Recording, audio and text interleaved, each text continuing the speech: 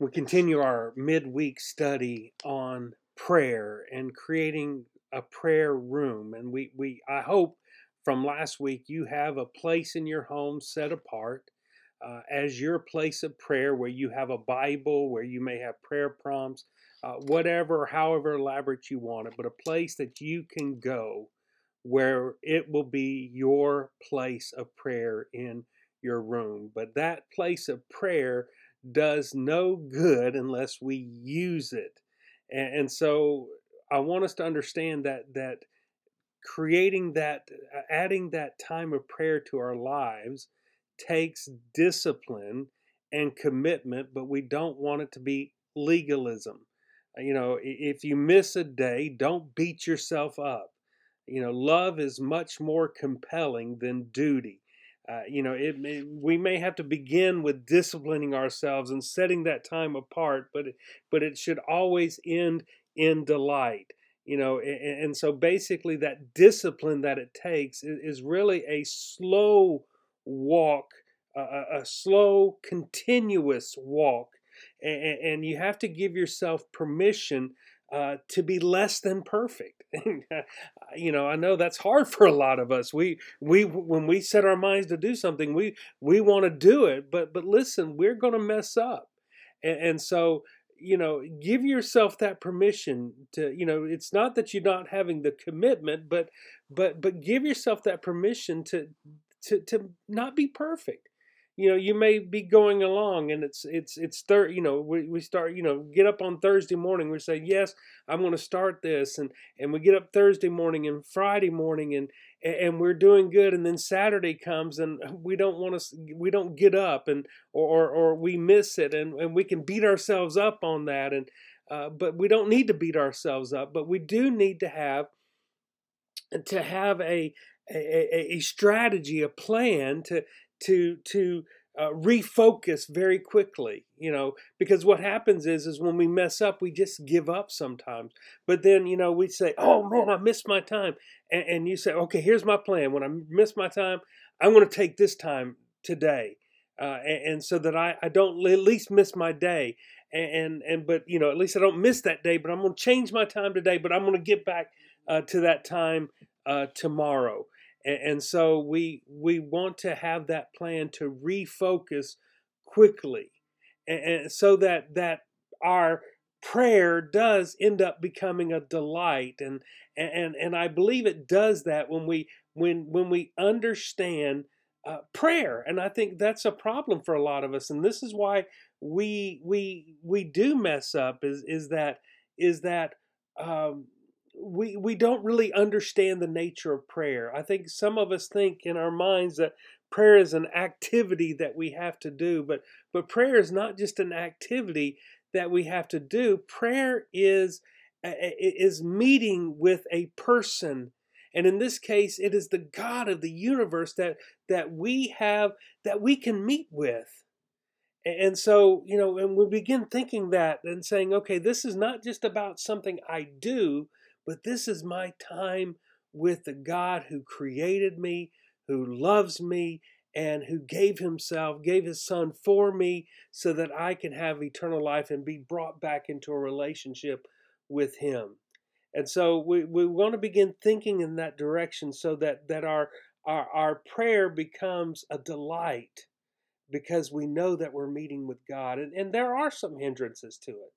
One of the big hindrances we have to meaningful prayer is our own worldliness. And sometimes we get in our minds that worldliness is just those big things, those big sins that the world is really involved in. And worldliness is the changing the definition of marriage, and worldliness these days is saying that there's more than two genders, that gender is not tied to my biology, but it's how I feel today. And so we have to, and we say, okay, well, that's how the world thinks, and that's worldliness. But that is not just worldliness. Worldliness is being attached to the world and the way the world thinks. And think about that. Let me ask you a question. What pressures you to make the choices you make about how to spend your money or your time and your energies? And the question is, are we even self-aware enough to know what pressures us? Because every we have to realize that ever since we were born into this world, it began working to press us into its mold. That's why Paul says in Romans 12:2, do not be conformed to the patterns of this world. Don't let the world pressure you and press you into its mold, but be transformed by the word of God. And so this world has a way of pressing is molding us, and it's so subtle and so it's sort of unconscious behavior, because this is how the world teaches us to think. Let me just give you a quick example here. The world is trying to press us into its mold through consumerism. Consumerism is a way the world thinks, and it's the way we're brought up to think by this world. Advertising tries to convince us that the only way we can be content is by buying what they're selling. And so we can be brought into that mold, and that mindset can take us over. Think about it for a moment. What is the number one reason why Christians, even Christians today, what's the number one reason for choosing a church? Well, let me tell you. The number one reason for choosing a church is, does this church offer what I need? Does it have the programs for my children? Does it have this and that? Does it offer what I want? Now think about that for a moment. That's consumerism. That is treating the church as if you are the consumer. Shouldn't the number one reason why people join a church is not about what I want, but is this where God wants me to be, and where he wants me to give and serve, not just what I receive? And think about that in terms of prayer. How much does consumerism affect our prayer life? It's about getting what I want or getting what I need. And so that just tears apart prayer, because all it is about me. And really, prayer is not just about me, it's about God. And what else does the world teach us? The world teaches us pragmatism. Pragmatism simply means what works is what is right. And so prayer is all about, well, it works for me. And it leads us to and effect um, a cause and effect relationship in prayer, which leads us to God just basically being a vending machine, where prayer is the quarter we put in, or the no longer a quarter anymore, where you put your dollar or a dollar and a half into a vending machine to get what you want out of it. So prayer just becomes what works to get me what I want, which ultimately leads to narcissism, which is it's all about me. And where acquisition becomes the goal of prayer. And so we just these things just kill prayer, and kill us in making prayer a vital part of our life, where it is a sense of delight. So what really is prayer? And because this is where I want us to get to. How do I get to where, man, this is just so much a part of the rhythm of my life that I can't live without it. Think about it in terms of your relationship. If you're married, your relationship with your spouse. I've been married to Leanne longer now than I've been alive. Well, excuse me. I've been married to her. That's stupid. I shouldn't have said it that way. I have been married to her. Uh, in my life, I've been married to her longer than I wasn't married. Let's put it that way. There have been more years together with her than there were years behind that I. And listen, I don't want to go back. I just can't imagine living life without her. And that's where we want to get to with God. And so to get there with God in prayer, we really need to understand what prayer is all about. And so I want you to take your Bibles and I want you to turn them to First Timothy chapter 2, and we're just going to look at one verse today. First Timothy chapter 2, verse 1. First of all, Paul says, then I urge supplications, prayers, intercessions, and thanksgivings be made for all people. Wow. One verse there, and Paul uses 4 different words for basically praying. 4 different words for praying, and he uses them all in one verse to describe what we are to be doing. That this is his urge for us. This is what we ought to be doing. Making supplications, prayers, intercessions, and thanksgiving be made for all people. So what does that mean? Well, supplications are basically petitions. They are asking for things. It is the privilege of prayer. And so supplications is petitions, okay? And then there is prayers, which is always used, it's a worship word. It is always used for approaching God. It's about our devotion to Him. And then intercessions comes from the word meeting with the King. And so it's praying for others. It is standing in the gap between the King and the people, between God and the people and other people. And then there's thanksgivings, which is which is what it is giving thanks. And so here's our problem. This is why I believe most of us have a problem with sustaining and keeping a strong prayer life. That is keeping us from making prayer such a delight, and it feels like such a duty. And that is that we see prayer as only the first word. Supplications, petitions. It's all about asking God for things. And I think that's where we mess up, because that is just only one part of prayer. And I'm going to suggest today, and I get this from Doug Small. I'm just going to tell you that this is my understanding from prayer comes from Doug Small, and taking these words and helping us to see what prayer is.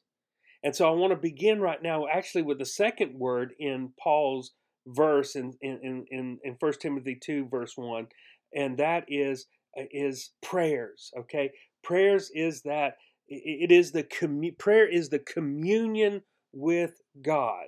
It is the relational element with God. It is the heart of prayer. It is the central core of prayer. It is delighting in and knowing and loving God.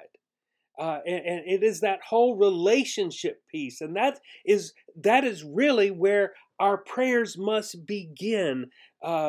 Jesus says what? He says, if you abide in me, then you can ask. And I think that's where we get it wrong. We ask first and not abide. And so it is the core of it is of prayer is seeking His face. It is knowing God. And listen, you can't know Him apart from His Word. And so it is reading His Word, and when we read His Word, we're not seeking after information, we're seeking after God, and we're learning about who He is, His character, and all about Him. And as we begin to know Him in prayer, we're just saying, God, I want to know You as this. I want to seek You because, just take Psalm 23, for example, the Lord is my shepherd. Just beginning with that and saying, okay, God, I want to know You as my shepherd. Jesus said, I'm the good shepherd. So what does that mean? What does that mean to know Him and to seek Him in prayer as my shepherd? Well, and just seeking to commune with Him and to relate with Him as a sheep to his shepherd. It's that communion with God. It's seeking God's face. And out of that seeking his face, then comes the petition. And the petition is the privilege of prayer. It's not merely asking for things, but it is really about transformation. Okay, our asking of God for us is not about just asking for things. It is about transformation. Let me go to a verse of scripture. James 4:3 says this: "You ask and do not receive, because you ask wrongly to spend it on your own passions." You see, that's our asking most of the time. It's about what we want, what we desire. But you see, asking is not about our desires. Asking is about transformation.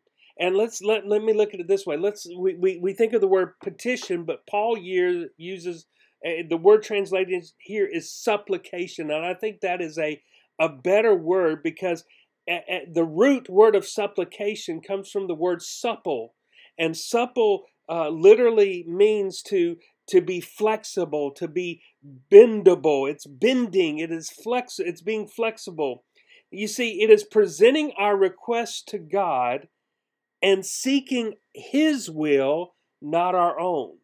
You know, our petitions bend us to his will for our lives and leads us to transforming as we live that out.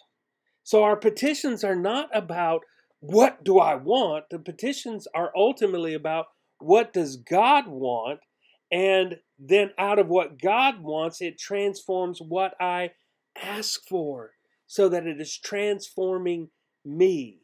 So prayer, first of all, is about communion with God, but prayer is all, secondly, about transformation by God, that we're transformed by him in this relationship with him. As I ask for these things, I am bending myself to his will. You know, it is saying to God, just like Jesus did in the garden, what? God, if there's any way, this is what I want, God. If there's any way that this cup can be taken from me, God, if there's any way this could happen, but not my will, but your will be done. To say, okay, I will bend myself to whatever God wants in my life. And so prayer is about relationship, about communion with God that leads to our transformation, but then also leads to our mission. The mission of our prayers is intercession. That is why Paul says we want to give supplications and prayers and intercessions. The goal of our intercession is our mission, and our mission is what? We are ambassadors for Christ, telling everybody what? That God through us is what? Reconciling the world to himself. That we have a ministry of reconciliation. We are bringing what? The king to his people, and the people to their king.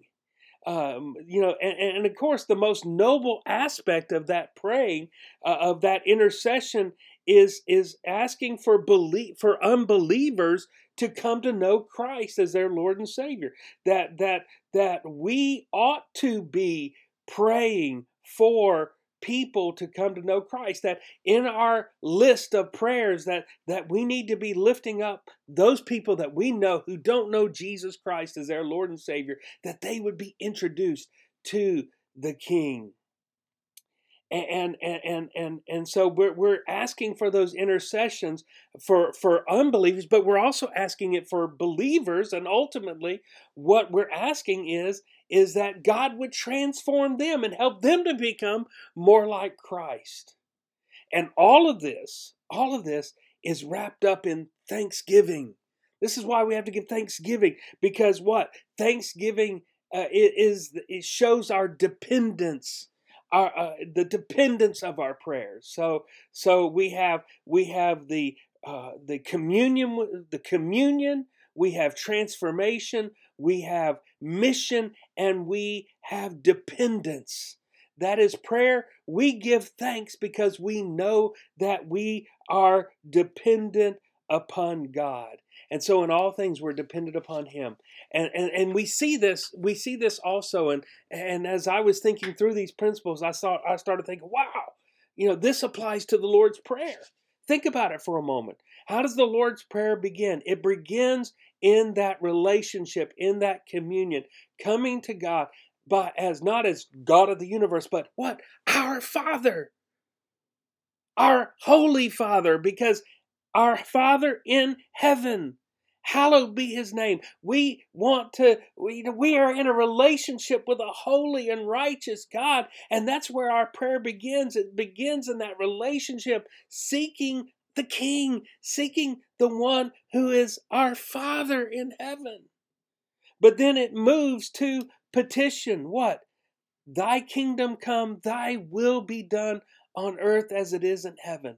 That is the petition that we're praying for. We're not praying for our desires. We're praying for his kingdom. That's the petition, to pray that his will be done.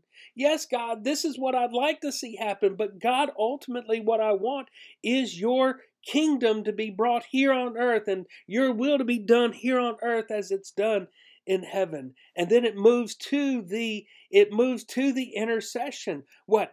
Notice it's here. Give us. It doesn't say give me. It gives us. That is, we are praying not just for me. We're praying for other people, that what? He would provide, that we would know that our King provides for our daily needs. And so we're praying that for lost people. Why? Because as we meet their physical needs, it gives us opportunities to minister to their spiritual need. Their greatest need of all is a relationship with Jesus Christ, and the avenue by which we can take in order to share with them the gospel is meeting some other physical or emotional need that they have. And so when we're praying, give us this day our daily bread, we're praying for all their needs, whether it's physical or emotional, so that we can get them to their spiritual need.